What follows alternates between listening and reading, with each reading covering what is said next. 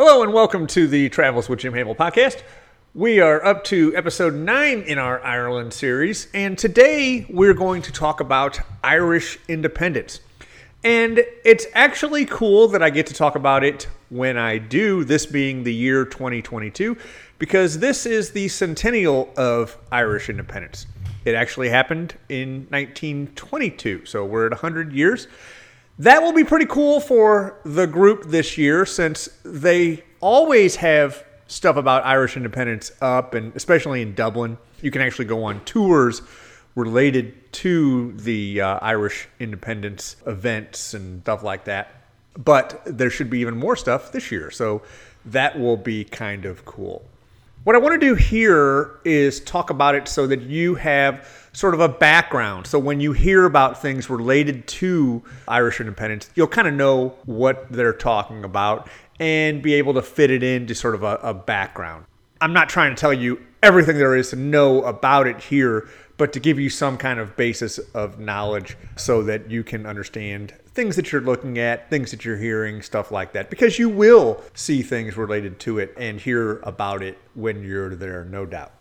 The basics are simply this, and if you haven't listened already to my English in Ireland podcast, you might want to, because we touch on this in that. But the basics are that there was a failed revolt in 1916 during World War I that was initially crushed by the British, but because of the heavy-handed nature in which they handled it and some other things, it sort of caused a more popular uprising against the British, which then led to a treaty in 1921 between the British and the Irish that granted them status as a free state, and that came into effect in 1922. So that's the basics, and that's the time frame that we're talking about. But how did this happen?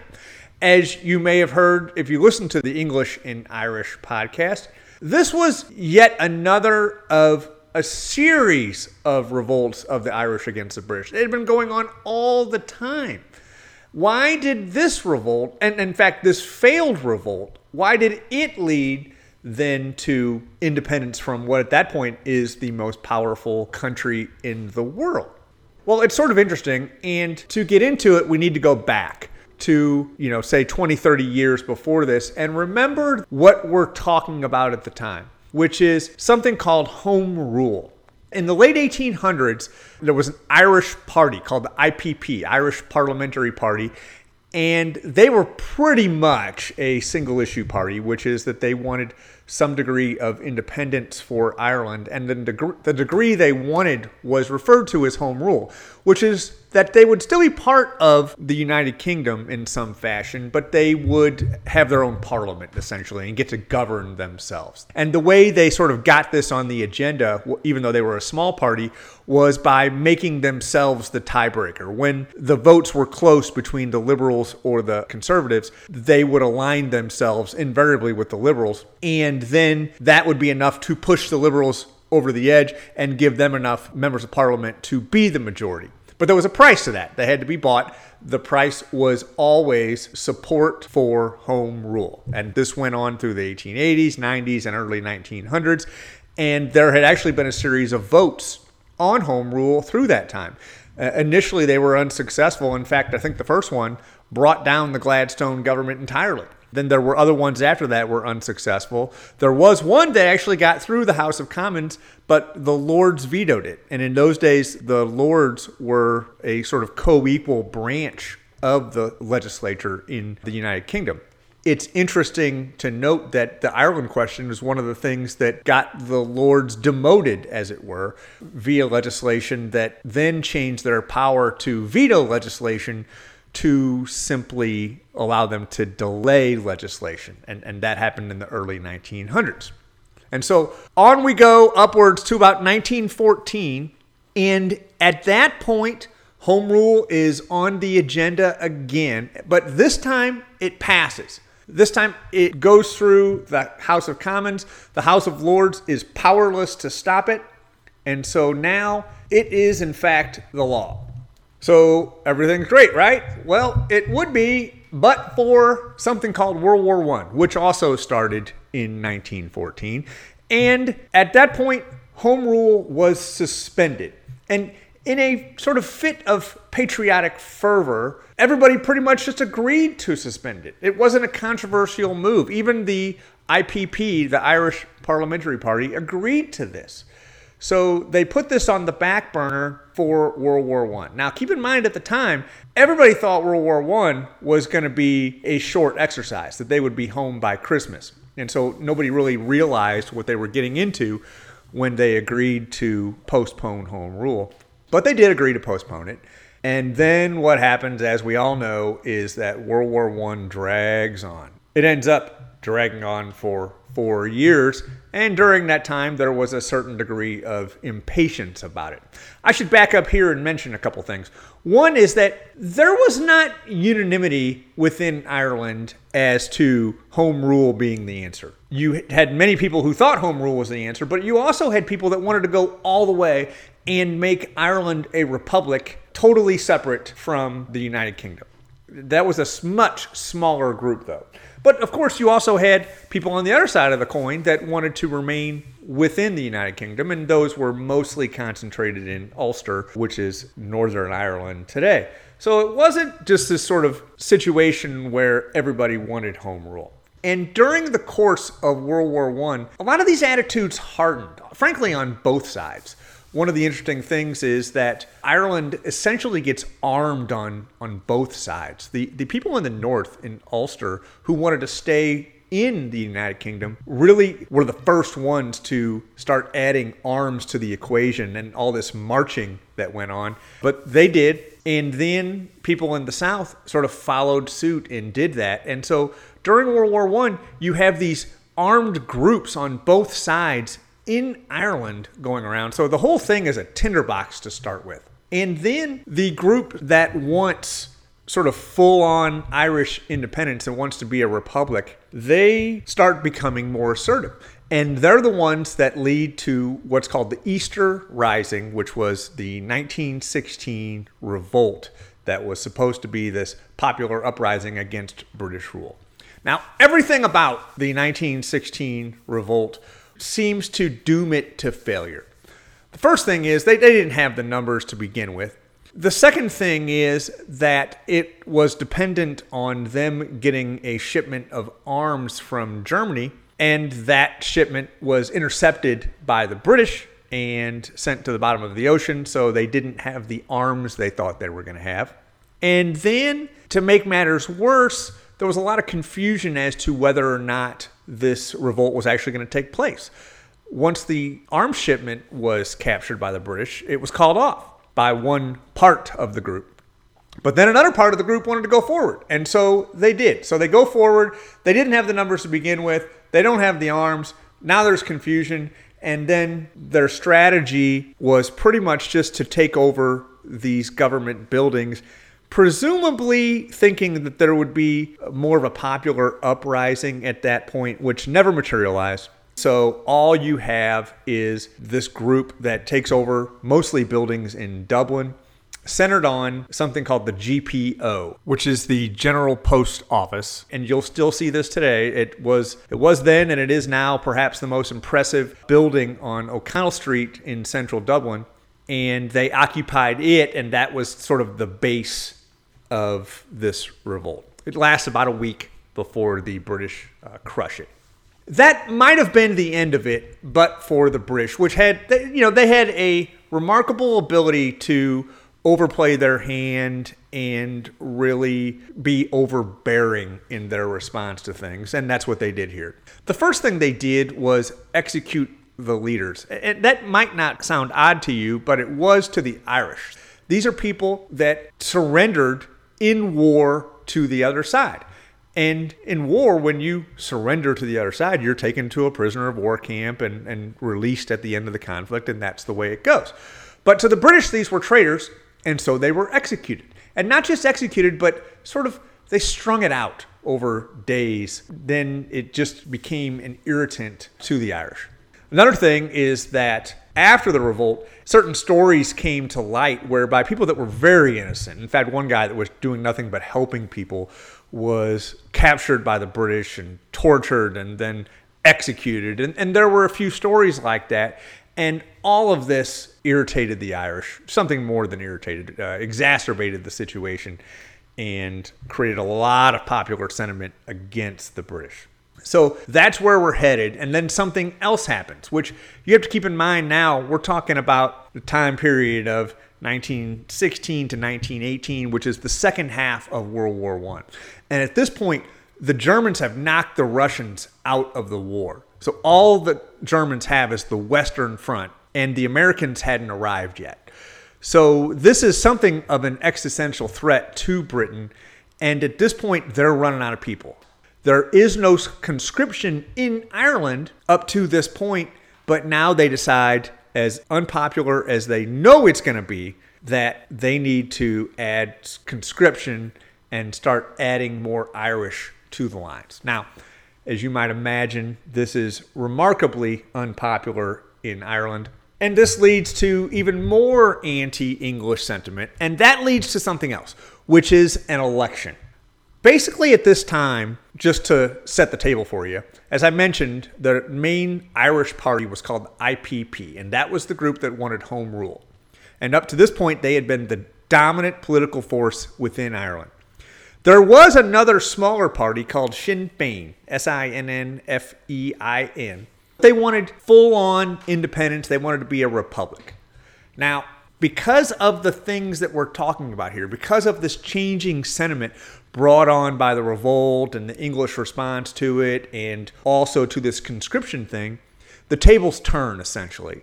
And there's an election in 1918, and let me look at these numbers here. The results were that Sinn Féin went from a small, almost obscure party to having 91% of the vote. They took over 73 seats, and the IPP went down to 6. So basically, Sinn Féin goes from a small, obscure group to the dominant political force in Ireland, and they want full-on independence. They want a republic. So they set up something called a Dáil, D-A-I-L, which is the Irish legislature. And they say, we're not sending our guys to Westminster to be part of the British Parliament. We are independent in the spirit of this 1916 revolt, and we want to set up our own legislature and be our own country. And so now, here we go. And we start getting into this pitched battle between the Irish and the British. Only it wasn't a pitched battle, and neither side wanted a pitched battle. The British, you have to remember, this is part of the British Isles. This is part of the United Kingdom. This is not some other country. This is not even some far-flung colony where they can just send in the army. They have to treat this as a police matter, and so that's what they do. And they simply bolster the existing police forces within Ireland. And Ireland didn't want it treated as a war either, because they couldn't win that. I mean, if they tried to do a pitched battle against the British Army, they'd just been crushed within minutes. So neither side wanted a full war. And so it gets sort of fought in a peculiar way. The Irish do two things. One is they essentially decide to ignore all British institutions. They set up their own courts, and they start operating those instead of the British courts. They set up their own system of taxation, and they start doing that instead of, paying taxes to the crown. And they set up these alternative institutions in every way that you can think of in order to sort of push the British stuff to the side. And in the West, and some of these more obscure areas, they're successful. And they're able to do that because the British power wasn't as pronounced there, which you might imagine in these more remote places. The other thing they do is they start attacking the police officers. Again, this is more successful in the more remote areas, but they're killing police officers by the hundreds. I think I saw at one point they had either killed or they had destroyed the offices for 400 police stations throughout Ireland. So there was a lot of this going on at the time, but that's how they chose to operate it.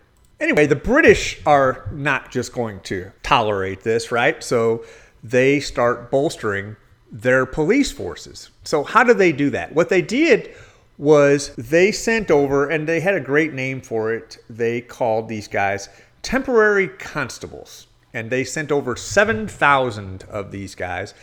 And these were predominantly World War I vets. And they were going to give them black uniforms. And they gave them black shirts to wear over there. But they didn't have enough pants for them. And so these guys, being World War I vets, all had their khakis. So they told them just to wear their khaki pants with these black shirts. And then they became known in Ireland and to history as the Black and Tans. And these guys were sent to bolster the police force, but it sounds like they were just this drunken, reckless group of guys that went around doing various acts of reprisals and savagery against the Irish. And there was a lot of it. And so each side gave as good as it got. And that's kind of how it went down. You had the Irish fighting with their guerrillas, and that was largely headed by a guy named Michael Collins, you've probably heard of. He was this really dynamic, charismatic guy that was actually the Minister of Finance, but also had something called a squad where they would go and attack these police officers. And then the British would retaliate in various ways via the Black and Tans, and it was very bloody and very savage. It sort of reaches a peak in 1920 and 21, and there's a big event they call Bloody Sunday. And it starts with Michael Collins' squad attacking a bunch of British officers and agents and basically killing them in their sleep. 14 of them in one night in their sleep by going to their houses and killing them. The British retaliate the very next day. A group of soldiers goes to a soccer game, and basically it sounds like they just shot into the crowd and killed like 12 people. And another thing that happens, and this is very famous, is that the Black and Tans essentially burned down Central Cork. What they did was they set fire to it and then shot anybody that showed up to try to put it out. So that was a particularly famous aspect to this war, and that's what you get when you're at peak violence for this whole thing. Anyway, this goes on for a while, and eventually both sides are pretty much worn out. It's basically a stalemate where neither side can really get a leg up on the other. The Irish at this point really can't go on. The British policy had failed, and they're both looking for ways out. I should mention that the British attempted to legislate their way out, and this will have important consequences, because what they do is they say, we're going to give you home rule, but we're going to give home rule in two parts. They're going to create a legislature for the North, or Ulster, and we're going to do a separate one for the South. And this is the first time that there's this partition that we still see today in Northern Ireland, but this is where it comes from, is this British legislation of 1920. In the North, they accepted it, and frankly, that was their parliament until 1972. And we'll talk more about how that came to an end later. But that was more or less accepted. It was the basis of their government for many years. The South immediately rejects it and carries on. But like I said, at this point, both sides are exhausted, and Ireland sends over a group of guys, including Michael Collins, to negotiate with the British. They do, and come home with a treaty that basically nobody loves. What they wanted when they went was this sort of external association with the British, that they wanted to have some sort of relationship with the United Kingdom, but they didn't want to be in it. What they ended up with is what was called a self-governing dominion, which is basically like Canada or Australia or countries like that, where you're still in the Commonwealth of the United Kingdom, but you get to govern themselves. Now, if this had been 20 years prior, that would have been a grand slam for the Irish, but attitudes had hardened, and by this point, most of them wanted full-on Republican government. What they got was something called the Free State. In other words, they got their parliament, they got to tax themselves, they got to run their affairs, they got all that, but there were some trappings to it that they didn't like. The main one was that they were going to have to swear an oath of allegiance to the king. I think this was just the members of parliament prior to taking their offices would have to swear this oath of allegiance to the king. And this was beyond distasteful to many of them. And this is an era when oaths were taken much more seriously maybe than they are now. But this did not sit well, but it was something the Irish were forced to agree to in order to get this treaty. It was approved by the Irish. Remember, they have the Irish Dale, and it's put to a vote there, and it passes by a count of 64 to 57. But as you can see, that's very close, and a number of people were against this. They were not just against it a little, they were against it a lot. They basically had viewed it as, look, we have fought for this republic, and now you're betraying it by making us still be a part of the United Kingdom. So we can already see this is going to lead to a problem, and this plants the seeds for the Irish Civil War, which everybody can see is coming at this point. But before we talk about that, let's wrap up the independence thing, because they do, like I said, agree to this treaty in 1921. There was a 1-year implementation period, and so that's how come, even though the treaty was in 1921, the actual date of Irish independence is in 1922, which makes it the centennial this year. So that's how it happens, and then we have this free state that carries on for quite some time. And Ireland, which, as you know, is now a republic, it actually made that change not until 1949, though. So it was this free state from 1922 all the way till after World War II. Anyway, now let's go back and talk about this fight they're having over whether or not they should accept the treaty or not accept the treaty. Obviously, they voted to accept it, but there were many, and many of them prominent, people that just wanted nothing to do with this treaty, and the fighting starts right away. And this was serious fighting, probably as vicious as anything in the fight with the British. And in fact, this is where Michael Collins is killed. This fighting goes on about 2 years, and then at that point, the treaty forces have pretty well mopped it up, although basically the anti-treaty people don't come to Parliament for a few years after that. Anyway, that was an unfortunate sort of after effect of the whole independence process, but in any event, we're through now 1922 and how Ireland became independent. And that leads to the sort of question we posed at the outset of this, which is why then? Why does this failed revolt, after what seems like an endless series of failed revolts throughout Irish history, turn into independence for Ireland? And there's a few interesting aspects to this, some of which we've talked about, but some of which we haven't. Keep in mind how the British are looking at this as they go into this whole affair in the teens and 20s. They're already resigned to home rule. They had agreed to that. It had been voted on several times and was actually approved in 1914. So by the time we're talking 1916, 1921, 1922, they'd already had years in which they knew Ireland was going to be ruling itself in some form or fashion.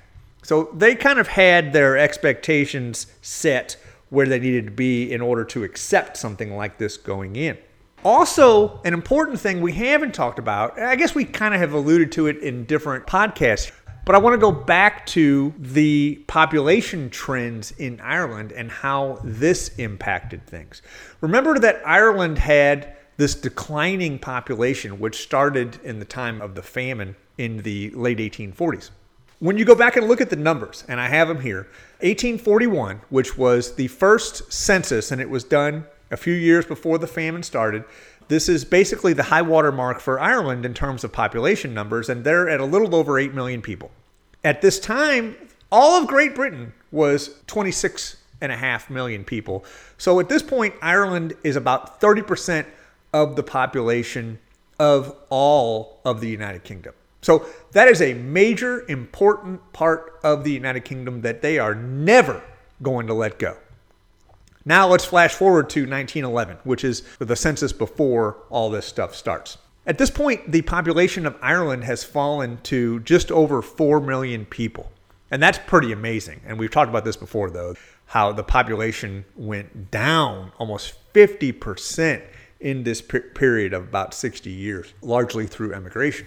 Well, during this time, the populations of England, Scotland, and Wales continued going up. So by this time, their population combined is 45 million people, and that's with Ireland in it as well. That's all the United Kingdom. So Ireland is now less than 10% of the total population of the United Kingdom at this point. And keep in mind, that includes Northern Ireland. And Northern Ireland, by this time, is the most industrialized part of Ireland. And that's going to stay under this agreement they make with the British.